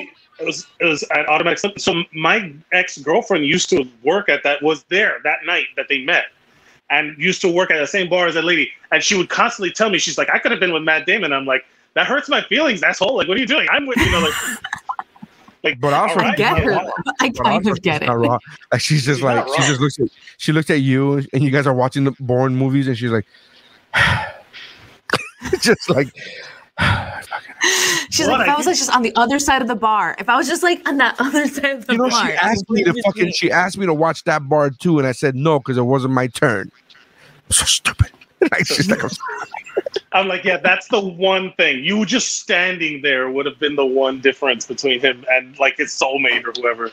They've been married forever, but like it's like that's the dream of any like dude to be like what's J-Lo's backup dancer? I forget his name. The one that she married that was like this nobody. Oh, yeah, that was like her first. Okay, that was like she wasn't established. That was like so out of curiosity, because like I can't remember off the top of my brain. Like, do we see that happen a lot the other way around? Because like sometimes you'll see men in Hollywood and stuff like that who finally like gotten with someone who's outside of the industry whatsoever, but the women usually tend to get with someone who's still in the world. So like a backup dancer, someone's still like, you're not gonna get with an accountant. I mean, I don't necessarily know if it's like a universal thing. Brittany, exactly. Exactly my point. She's like, she has a boyfriend that she's had for years, but it's like he's not an entertainment. He's like a nobody. I don't want to say. I hate saying that. I hate saying nobody because like yeah, I get it. I was to myself before you did, Mike. I don't want to say nobody. I said nobody in the sense of like he's nobody famous. He's not in the industry at all. He's a good-looking dude. No, don't get me wrong, but he's not of anybody. I can't tell you his name right now. If Missy was here, she might tell you his name. I can't tell you his name. But it's like, this guy, yeah, he's a nobody. Yeah, no, he's just like, he's an emergency room doctor. He's a nobody. He just saves people's lives. He's not. He's a surgeon. He's just like the lead surgeon at a hospital. Yeah, he's Brittany, not I'm trying to think of other celebrities. I'm trying to think of other celebrities who married female celebrities who married or hooked up with entertainment. Well, it becomes. I'm thinking like actually seriously together. There's a lot of ancillary stuff in terms of like in Hollywood. Like, you're gonna need to define that word before you continue connected. The stuff that is connected to, but not necessarily like there's people who do entertainment law, production, lawyers, people who run businesses that are centered around it. You know, people who live in Hollywood, who work in that sphere, but aren't necessarily connected to movie studios or acting or anything like that, TV or whatever. You know, so it's like people who are successful at other things, but they just happen to be in Hollywood could be, like what I'm saying is just because they're not known doesn't mean they're not like in the same circles. Her boyfriend that she's been dating for years is Sam Asghari. Good looking dude. He's a 39-year-old. She opened up about the next steps he wants to take with Spears. My priorities in life are to remain humble and understand where I came from and where I'm going. Whatever the fuck that means. But it doesn't say anything about what he does. Like how they met. That's what he does. Yeah, that's what he does. He fucking does Britney. God, his job is Britney Spears' boyfriend. Yeah, understand where I can. Next step. Yeah. There's nothing about. I'm reading this article. I'm like, I'm just. Yeah, but see, like that doesn't necessarily mean that he's not in. But wouldn't it say like? Wouldn't it say Sean, whatever the fuck his name is, and then be like Sam Asghari, entertainment lawyer? Like, wouldn't it say like if he was in the industry, wouldn't he say something? Possibly. I mean, I don't. That's what I'm saying. I don't think he. I mean, they wouldn't say that if he was something. He says, "I want to take my career to the next steps when it comes to acting." But he wants to be an actor. So he wants to be an actor. I mean, if you don't know who he is, he's either a low-level actor or he wants to get into it. But that's me. You could say the same thing about me, you know? I want to get into acting too. Doesn't mean I'm gonna. Doesn't mean it's gonna happen. But then again, I'm not fucking Britney. So what? I mean, I get it. My curiosity of this just comes from like the whole like, oh, that could be us, like, Anna's back on the market kind of thing. Like if this girl's back on the market, then it's just anyone can meet her. But like how? Like how does just anyone? So his IMDb bio says Sam Asghari is an American actor that is up and coming in the TV/film industry. Right. And up and coming is grammatically incorrect. It has up with uppercase U, but it's in the middle of a sentence, and then like that no. I think it's up and coming is an actual. Yeah. I think Yeah, he wrote he's that. like a descriptor. I don't know. He wrote that himself. Yeah. He wrote that. That's the dream, though. Like to meet. That's the whole. Like, there's a million like rom-coms about it where like these two people meet in a random situation, and then it's like, Just a girl sitting in front of a boy, telling him that it's that. It's Notting Hill, or like when like there's a bunch of them where it's like, oh, that's the princess of whatever the fuck, and you're like met her at the supermarket. It's fucking Aladdin. Aladdin has it where she's like pretending to be. Everyone wants to be a street rat. Everyone, street rat, riff rat. I don't buy that. All right, so it's time for Am I the Asshole? It's like, I can't wait to fuck this homeless guy. All right, it's time for Am I the Asshole? He's a homeless dude. He's a hot homeless guy. With a monkey. With a monkey friend. I want to fuck this monkey owning homeless man. Yeah, if you actually really paint it in that way, you're like, she's a princess who fell in love with a homeless man whose best friend is a monkey. I'm gonna give up my kingdom. I don't even want to say best. I don't even want to say best friend. His only friend. Yeah. It wasn't even just his best friend. It wasn't like I have plenty of friends. Who actually has conversations with. Like he talks to a monkey. What if it was like he was Abu's friend, not the other way around? Where he was like, yeah, that's my. It's like, oh, why are you hanging out with that human guy? And Abu's like, he's my friend. He's all right. He's on hard times. Hard times. We steal apples every once in a while. I mean, it's it's fine. It'll work out. It'll work out. Aladdin calls Abu his best friend, but Abu talks about his best friend in front of Aladdin. That's the level of their friendship. All right, so I want to fuck that. Oh yeah, he's part of his friend group. Like, I don't think Aladdin would be in Abu's top 8. No, that's true. I don't think that would happen. Number one. All right, so I guess I'm gonna be the one having to read the Am I the Asshole because you're on your phone, Mike. So this is my worst nightmare. Do you want to throw it to me, Nary? Okay. No, I can go get my iPad actually. No, it's fine. I can read, people. I can actually fucking read. We're protecting you. Yeah, I know. Like, you guys are so protective. Like you guys came in so strong that I was like, okay, now it's offensive. Like it would have been better if you would have been jokingly like, but you guys were so sincere. This is my worst nightmare. Like, no, sorry, hey. We're okay. I can do it. It's fine. If you're new to the podcast, or even if you're new in the last few months, all right, when we first started podcasting 9 years ago, I made the mistake of reading something that I had not read before, but I was reading something, and it was like an article, like kind of what I was doing now with that Time article about Britney's boyfriend. And I was trying to not read it as if it was an article. I was trying to just get the bullet points kind of deal.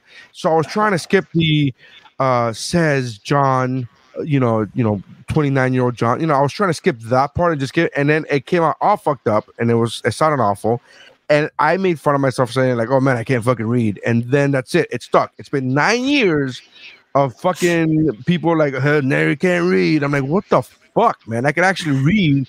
I was just trying to like improvise on the spot, change up, or whatever. Fuck you.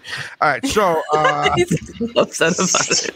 There's a couple we have. We have Am I the Asshole for not talking to my cousin and not going to her wedding over a prank? Is that the one that we read last time, Mike? No, we read that one. Okay, so just sent? I just sent the Am I the Asshole for making my wife choose between me and her best friend? That's a classic. Yeah. Here we go. I don't know. I haven't read this one. All right, so neither have I. I don't read these. I was hoping somebody else would have read it, but that's fine. I didn't get the link. I, male 36, am preparing for my upcoming surgery at the end of May. I have respiratory conditions that I have been suffering from, and my wife has been very supportive and accommodating of all my needs. She has endured so much by shouldering this burden with me, and I can never describe how much supportive she's been. These are not my grammatical errors. Just to give that disclaimer for those, look, he can't fucking read. This is this guy. And I caught myself already twice fixing his grammatical errors as I go along. I'm not going to do that anymore because then I'm going to fuck it up. And it's going to be like, all right. Yeah. I'm glad that we picked also one that has medical stuff in it. Good. Here we go. All right. Here we go. So she has endured so much by shouldering this burden with me, and I can never describe how much supportive she's been with everything that has been going on with me. That last sentence wasn't necessary. You already said Just go with the story. We know you can read. The problem is that her best friend's wedding is at the end of May, specifically on the 27th, and my surgery takes place on the exact same date. Now, 27th was not the original date of her friend's wedding. It was supposed to be on May 18th, but it got changed. Her friends informed us about it on short notice, and my wife wanted to go, but it's an 8-hour trip since the trip would be held at the groom's hometown. My wife and I discussed this, and I bluntly told her that I needed her there for my surgery.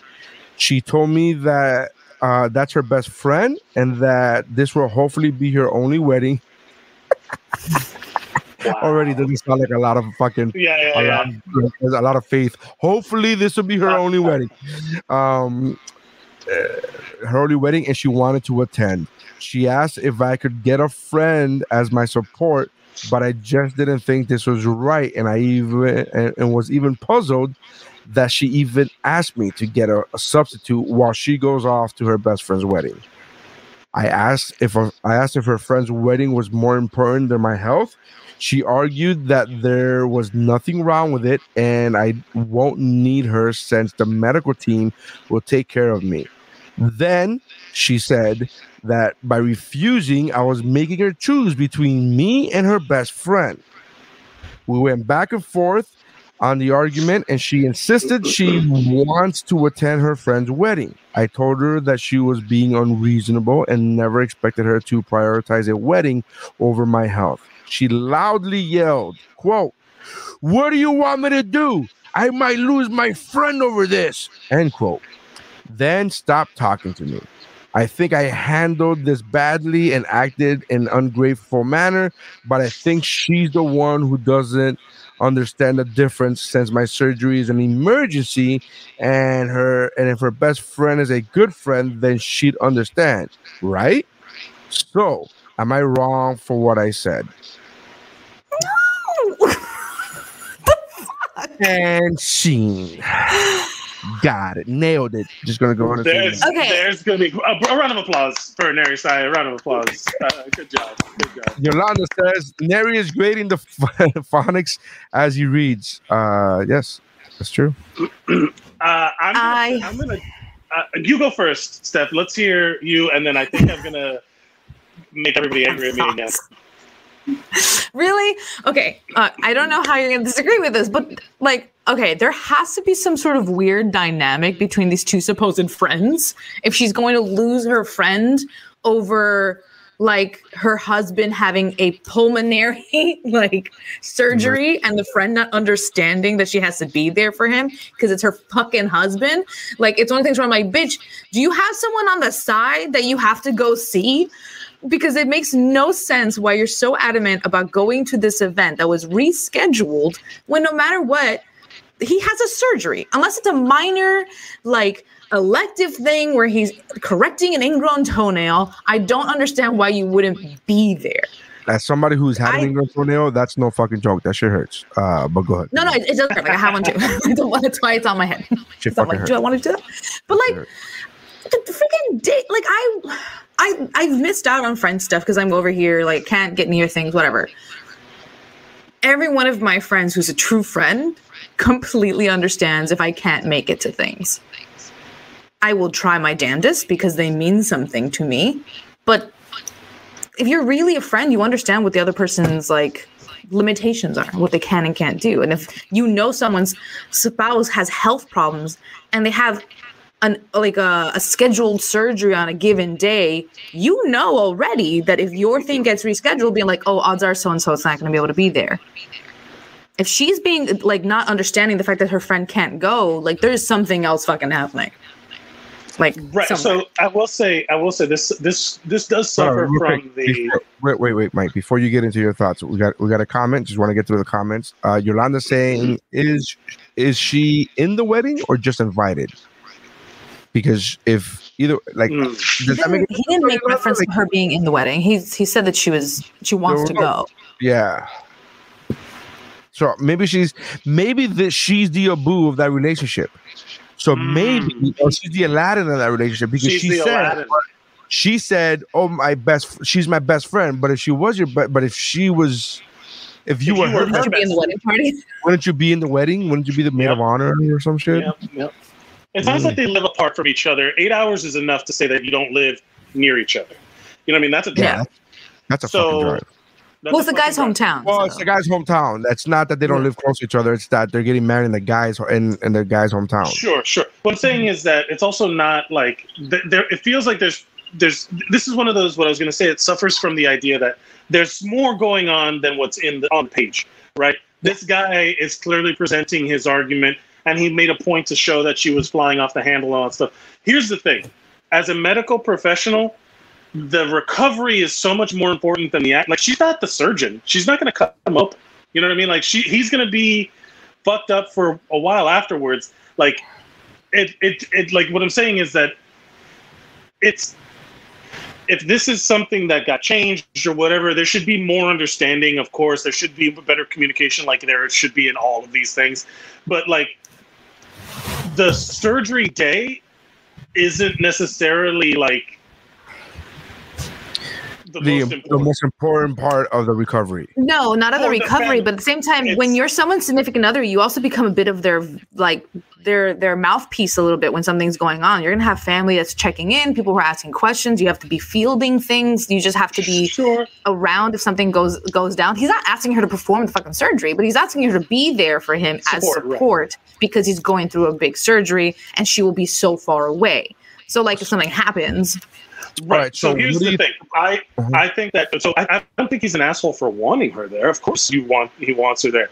I think there's they're both. There's more to it than what's on the page. I think both of them are assholes. I think both because for her to be like, oh, for him to be like, hey, it's me or your friend.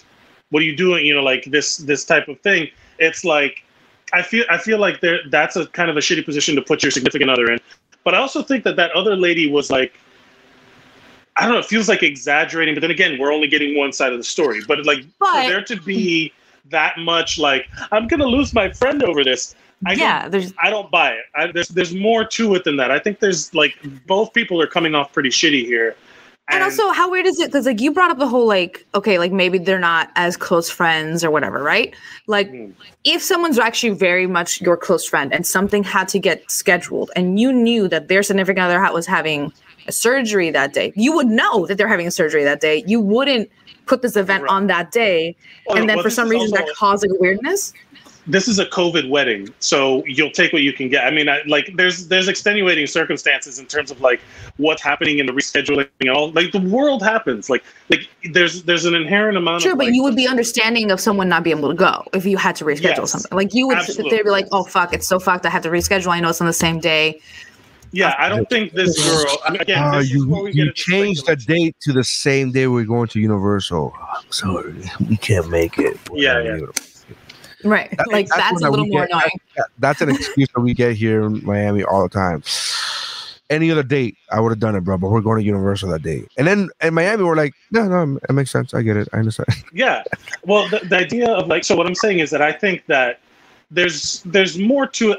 Like, what surgery is this guy getting? He's getting some pulmonary surgery, but there's other, like, what it really is it? You know, like, there's a lot of nuance here. This is one of those where it's impossible from this thing to really determine who the asshole is, because the way the guy is presenting this, he is of course writing her to be the one that's flying off the handle and, you know, whatever. I'm gonna lose my friend. Really, I don't think she will. But then again, now we're speculating on stuff that's not in the post itself. But I think that the recovery is more important. It's either or. If she wanted to, if there was something that this truly is presented as it is, that it's her best friend and I've been dying for, you know, like maybe she is in the wedding, maybe she, whatever it is, then I could understand her going there and then coming back the next day to make sure that the recovery is the part, but then also like making sure that someone else is there for him at the time. You know what I mean? Like, no, Mike. Calling in that's her spouse, man. It's a surgery. Sorry. Yeah, it's like. Here's the thing. Here's the thing. It wouldn't even matter if it was the original wedding date. You go to the surgery. That's just the bottom line. The fact that they happen to change the wedding to the surgery date gives you even more of an out to go, I'm not going to that wedding. And I'm going to use a line that historically or stereotypically a lot of women have used. It's not about even necessarily going to the surgery. It's about I wanted you to want to be at the surgery. I want you to want to do it. Yeah, I want you to want to do it. The fact that you didn't want to do it. Yeah.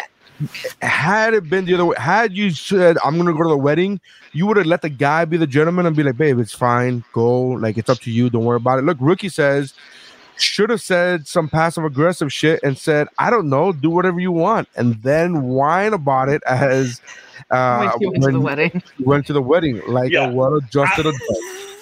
I'm coming at again. You're right. You're absolutely right. I'm coming at it from the medical side of things, where it's like, man, whatever. But when you're in a relationship, Yolanda says it best. Right. I get sex from my significant other. Yolanda says, not my friend. I'm gonna go to the surgery. He's not the asshole. Interesting. I don't know if he's not an asshole because I think he is an asshole as well, but he's a justifiable asshole because I think his feelings are hurt that she doesn't immediately want to say, no, I'm going with you to, I'm going to the surgery. Yeah. It's that whole thing of like, you should want. He's a reactionary asshole. He's an asshole because of how he reacted, not the initial. Correct. Right. She should want to be there. She should want to be there. And it's another thing. It's another thing if the fact that this is such a tough decision for her. It's kind of that's kind of. But here's the thing, and he built her up in the beginning of the thing. He said she's been supportive and creative, like she's been amazing. Yeah. She's been this and that. Yeah. It's a bit weird that she still wants to go to that. Like maybe she needs a break, I guess, because she's been so supportive and she's been so. I mean, that's understandable too, but. I could understand if they have kids and she said, look, I gotta stay home and take care of the kids. I got young kids, like Vanessa. Like Vanessa right now, we have 3 kids. If I happen to go into a surgery and Vanessa couldn't, I wouldn't want her to go. I wouldn't, like, if it was at all possible, I would be like, well, because that's still part of your life together. Yeah, and the thing is, like, when you commit to marrying someone, you're creating this new, it's a big fucking shift for a reason. It's like a whole new life that you're living. There's like, wouldn't it be great if she was like, I need to go to that wedding, and they're like, instead of my surgery, and she was like, they're gonna have a fucking cake that's gonna be to die for. So I gotta get. What if that was the like? No, you don't understand. I gotta get to that cake. It's like, oh baby, but you know how much I love the electric slide. Come on,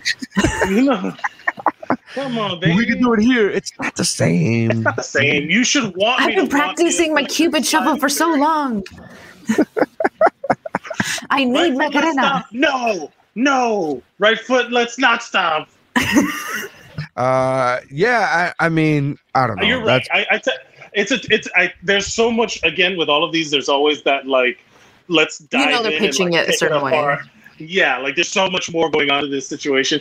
So in my mind, like, I would love to know what the other side of the story is. Yeah. Like, watch this. Like, it's not even a procedure. Like it's not even a surgery. It's just something that's like, he's done it 16 other times. It's a thing he does regularly. It's not that big a deal. And my friend's getting married. You know what I mean? Like, watch it like be something that the guy. It'd be fucked if it was that. It'd be fucked if he was just like going in for an actual appointment, checking in on something, and then doesn't want her to go to. Like, at that point, I get it. But even then, like, if she supposedly has been so supportive and so with him throughout this whole thing, you would expect that she'd kind of know what's up. Yeah, but that's what I'm saying. Like, also, there's more to this whole it. thing about the other friendship is just weird. Like, it's just the fact that she might lose a friendship for not showing up. Maybe Ben Affleck is going to the Tony wedding. says maybe Ben Affleck is going to the wedding. My dad has made an appearance. Oh, that's your dad. And he dropped a fucking good joke. That's good. Welcome Mike's dad to the podcast for the first time. Where are your families? Why is my family the only one keeping this show afloat? Well, the show's in English, so my family's out. So there goes that. You're not going to get my mom or my dad. You're not going to get any of these people that are like, they're like, ¿Qué dice? ¿Qué dice? No lo entiendo. They're at the fritanga with J-Lo. I know. We have time for one more. Am I the asshole? Mm-hmm. Am I the asshole for making a deal with my mother-in-law, which led to her never meeting my children? Whoa. That's a title. Okay. Ooh. That's a title. Let's right. drop it. I have 3 kids ranging from 15 to 8, and I have been happily no contact with my mother-in-law for 16 years. When I met mother-in-law, she absolutely hated me. She had been cool with the past girlfriends. Everyone swore she was so nice and laid back when I wasn't around, but she despised me. She did everything she could to exclude me, and she was always taking digs. I'm not the type to just take it laying down, and it turned nasty. I know I said things I'm not proud of. Then she went on to another paragraph, which doesn't make sense because that should have been ending in a comma. That's a proposition, but whatever. Let's move on. We know you Get can it, read. you can read. Yeah, I'm fucking proving it. My husband tried to stick up for me. He tried to set boundaries, but mother-in-law would rather be right than happy. She sounds like a woman. He tried. He tried putting her in timeout. Mother-in-law is competitive as fuck, and when her timeout was over, she wouldn't answer her phone. At the time, I was too pushy for him to choose me. I was too pushy for him to choose me. It was literally ripping my husband's soul out. I don't know if she knows what literally means, but that's nothing. All right. We went on a short trip with her, and it ended with me screaming at her. My husband feeling so defeated, he broke down in tears, and mother-in-law actually had a panic attack and ended up with hives. And in parentheses, she wrote, not the first time she had a physical reaction because being around me upset her so much. It just occurred to me that we can't go on like that. The three of us had a long conversation about what we wanted. Mother-in-law wanted to be able to see her son without seeing me. I wanted to not put up with her shit anymore, and my husband didn't want to lose either of us. During the talk, I learned that mother-in-law was totally indifferent to having grandchildren, so I proposed the deal. Mother-in-law and DH, I don't know what DH is. Dear husband. Oh, wow. Mother-in-law and husband, I'm not going to say dear husband. Mother-in-law and husband could have whatever relationship they wanted outside of me. She could have her family dinners and her family pictures without having to freak out about me not being family. But she would never meet our kids. Mother-in-law was chomping at the bit. She loved it. The next year, she was one of the most peaceful. The next year was one of the most peaceful in my life. My husband was finally happy. Mother-in-law was no longer a basket case, getting physically ill over the stress, and I had my first child. Mother-in-law never once broke our agreement. She has never asked to meet them. I'm not even sure she knows their names. My husband has lunch with her about once a week and goes to family dinners or cookouts at her house a couple of times a month. He even spends Christmas Eve with her. Recently, so they're clearly not Hispanic because that's a big deal for us. Yeah. Recently, my 2 oldest children have expressed interest in meeting her. Honestly, I worry that it is because she has money and does a lot of cool shit. Husband doesn't go on family vacations without us, but my oldest found her aunt on social media and now knows how much they travel and that mother-in-law has multiple vacation houses. We are comfortably middle class, and all of that money comes from her husband, who is sister-in-law's dad, but not my husband's. Still, we are talking it over and deciding if they should meet her. I'm sorry. However, both kids have told me I was selfish for striking that deal, and they feel that I used them as bargaining chips. You did. I don't have any family on my side, and they are really mad that they missed out. Now, I don't think mother-in-law is a good person. but her life does look pretty great on social media. My kids seem really mad at me, so now I'm questioning everything. Everyone in this story sucks. Yeah, there's a lot of shitty people in this story. First of all, keep your mouth shut. Ride the gravy train. What are you doing? Go on vacation. What are you? Shut the fuck up. Come on. What are you doing? You got money. It's expensive taking teenagers to a vacation. Like, it's nice if someone else pays for it. Rookie says that she's living the dream. I don't. But so look, I'm not married. You guys are married. You know that when you get married, you marry your wife and your partner, your spouse, but you also marry their family too. Yeah. So for sure, like there's like I can't even comprehend the process of like you guys have your own relationship outside of us. Like what a weird. I could never. I could never be with someone who's cool with that shit. That part I'm not so. It's not too crazy to me. The crazy part comes in the frequency of that outside life. Yeah, like you're going to dinners and barbecues once every 2 weeks. Like you going out. Like how do you go to a bar? How do you go to a family barbecue without your kids? Yeah, that's so weird.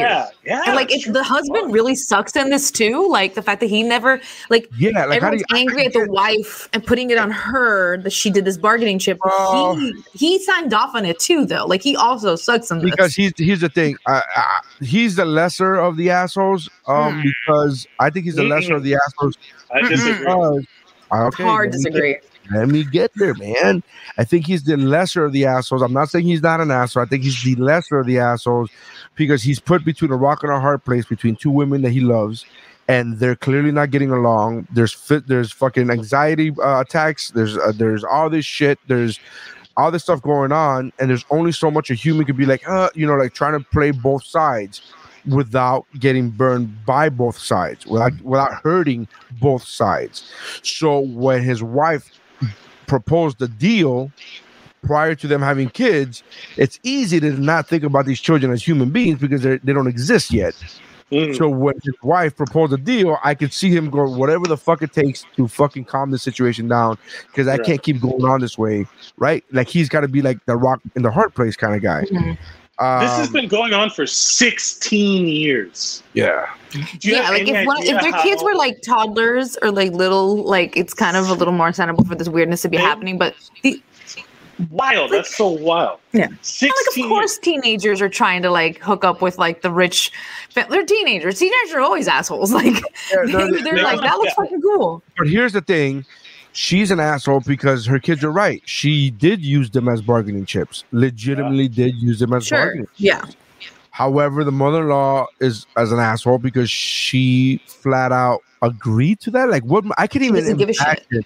I cannot imagine my parents making that deal with anybody and being like, fine, if you have kids. Do you think that this woman maybe like thought that they weren't going to last? So this woman probably wasn't going to be in the picture for very long? Yes, but how many? I mean, by the time you have your first grandkid and then your second one comes along 2 years later, at no point do they reevaluate. At what point do you not break the agreement? And at what point do you not bring it up? Like, hey, maybe we were too rash. Maybe we, like, you know what I mean? Like, she doesn't even know their names. Like may not. She said that they may not. That part's not hyperbolic. But what I'm getting at is that like 16 years, at no point when the first kid was born, when the first kid's first birthday, when the second kid was born, any of the birthday, like this, the husband is I think a big asshole. Everyone is he like would spend Christmas Eve without his children. Yeah, but they're wide. That's Christmas Eve. That's not Christmas Day. To them, but still, it's a holiday.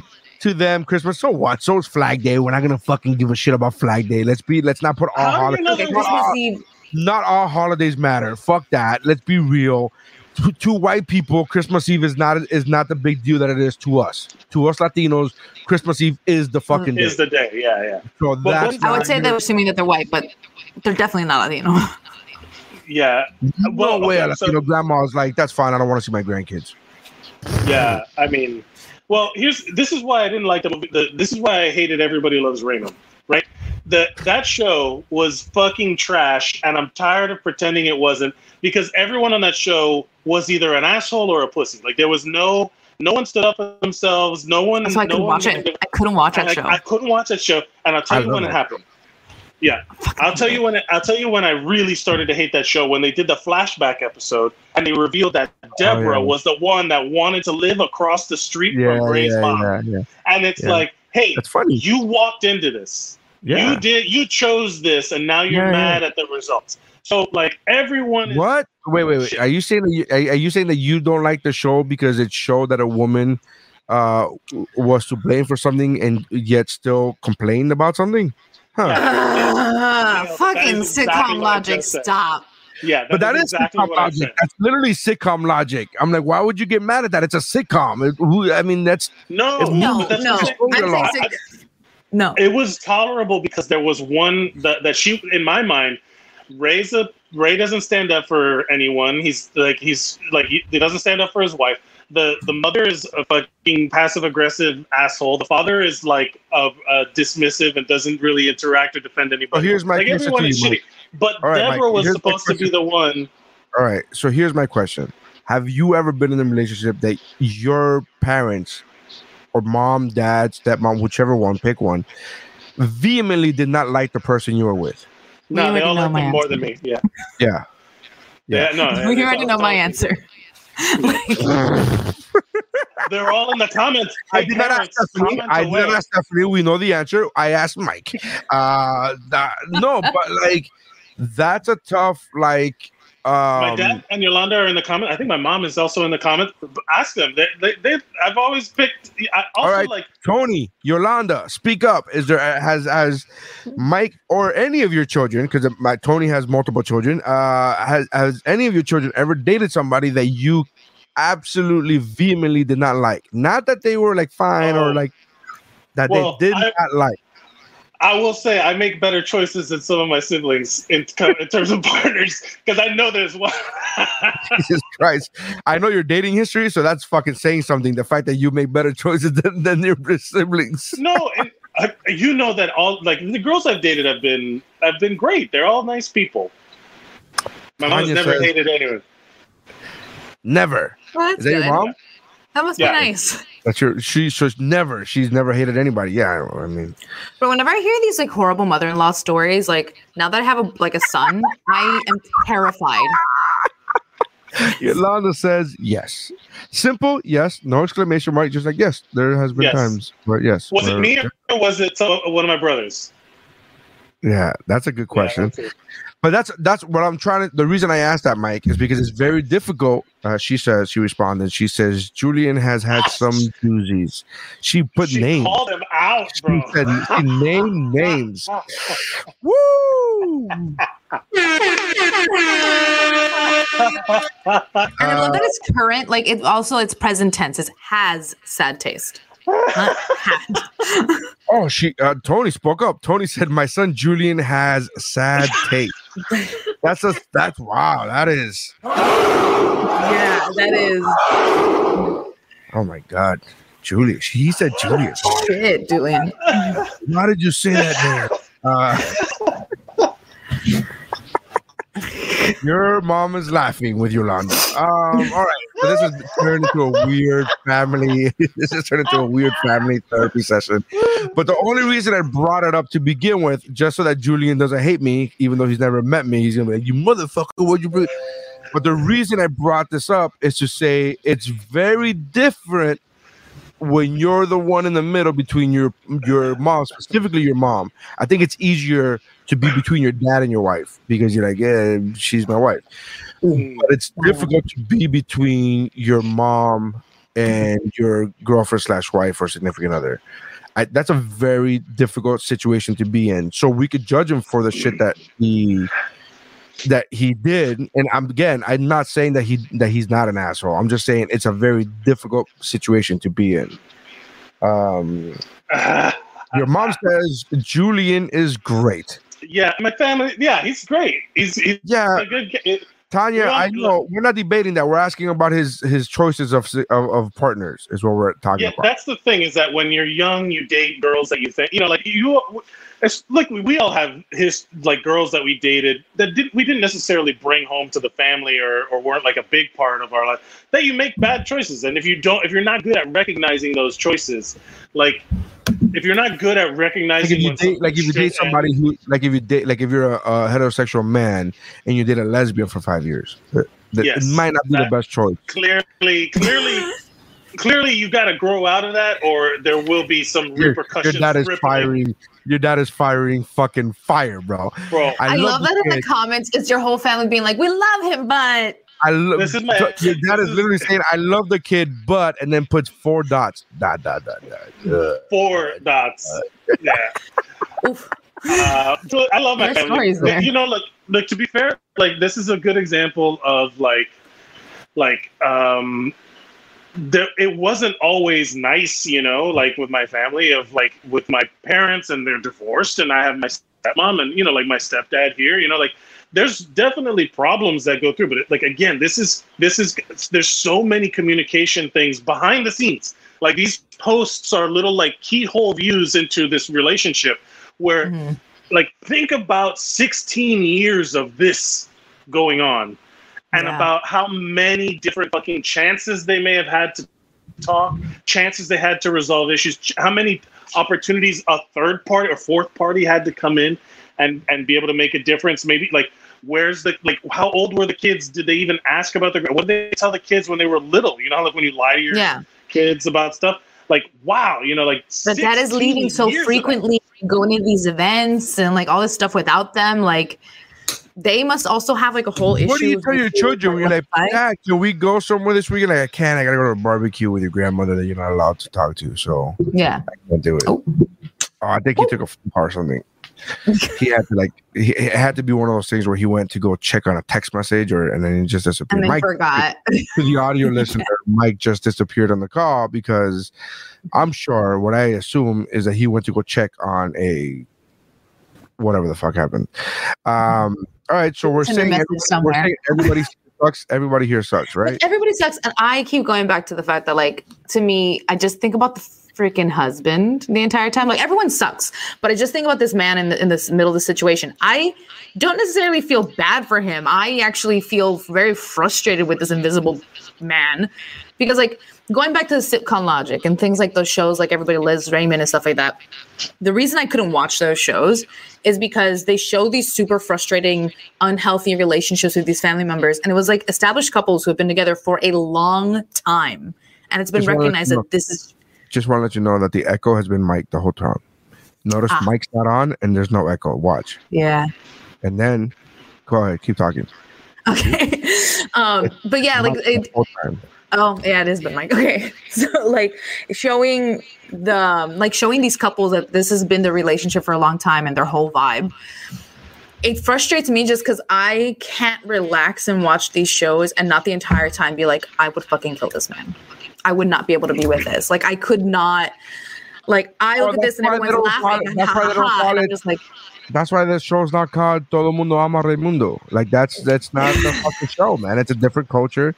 It's one of those cultures where the guy is scared of confrontation. There are those people.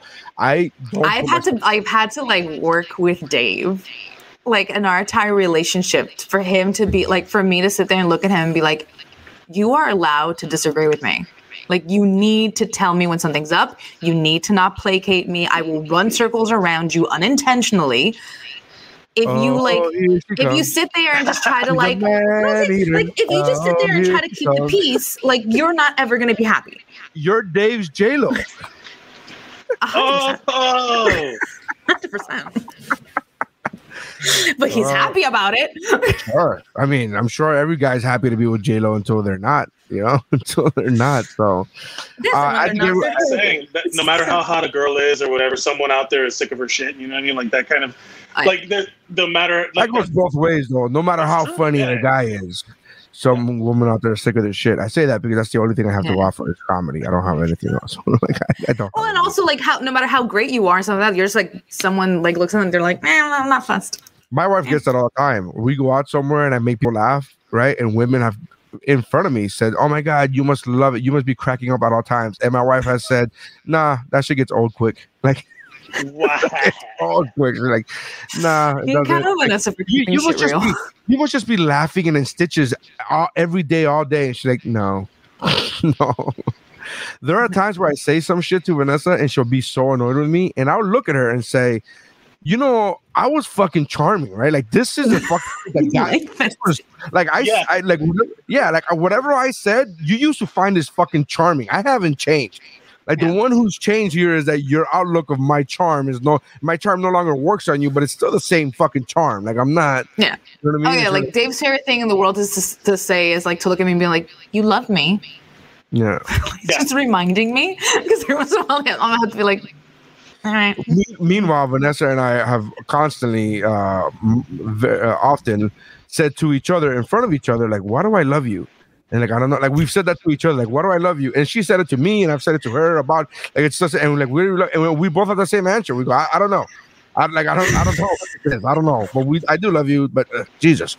And she says the same thing to me. Anyway, so everybody's an asshole here. We're going way too long here. Yeah. Thank you guys for checking us out. Thank you guys for commenting. Thank you, Mercadal family, for chiming in and letting us into your family dynamic a bit. Yeah. I'm gonna have to like talk to my family and be like, guys, step it up. Yeah. Mike's family is leaving all of you in the dust. Well, again, mine is not. It's not fair for mine because they don't speak English. So true. No, but mine does. So fuck that. Yeah, yours. And they're fucking like computer savvy, because I know we were in the same chat with them while you were in labor, and they were fucking active in that chat. So they should, yeah. All right. Thank you guys for checking us out. Make sure you check out the audio version. Oh, by the way, just to let you guys know, I should have said this up front, and I will say this up front at the audio. I'll add this in the audio. We are now on Patreon. So make sure to check us out on Patreon. We are adding extra shit we are adding extra content to the Woo Bro Pod. We are doing after shows. So after this podcast is over, we will be doing an after show where we kind of let our guard down and get very personal sometimes. So if you want to go to our Patreon, go to patreon.com/WooBroPod, WUBROPOD. It's the same address that our Cash App is, which is $WooBroPod, WUBROPOD. So go to our Patreon, and we have a couple different tiers there where you could participate more so than you can on the live show, and there's one where you could even be on the show. So I would love to for you guys to check that out. Thank you very much. Check out Stephanie's photography at hellomydearwatson.com. Is that what it is? Or mydearwatson.com? It's mydearwatson.com normally. Right. At the minute, we are on hiatus. Mike's comedy and everything, all his social media and his other podcasts could be found by going following him on social media and following the links. It's at Mike Mercadal. And then my comedy and all my other stuff is at Nary Signs or whatwashisname.com. If you want a specific link to the Patreon or to anything else, it's on the Instagram bio page. There's a link tree there, so check that out. It's pretty easy. Patreon.com/WooBroPod. It's not that difficult, guys. I made it pretty easy. But we have a ton of content. We already had one in the bank, and we're about to do another one. So thank you guys for checking us out. And that's how winning is done. We're still live.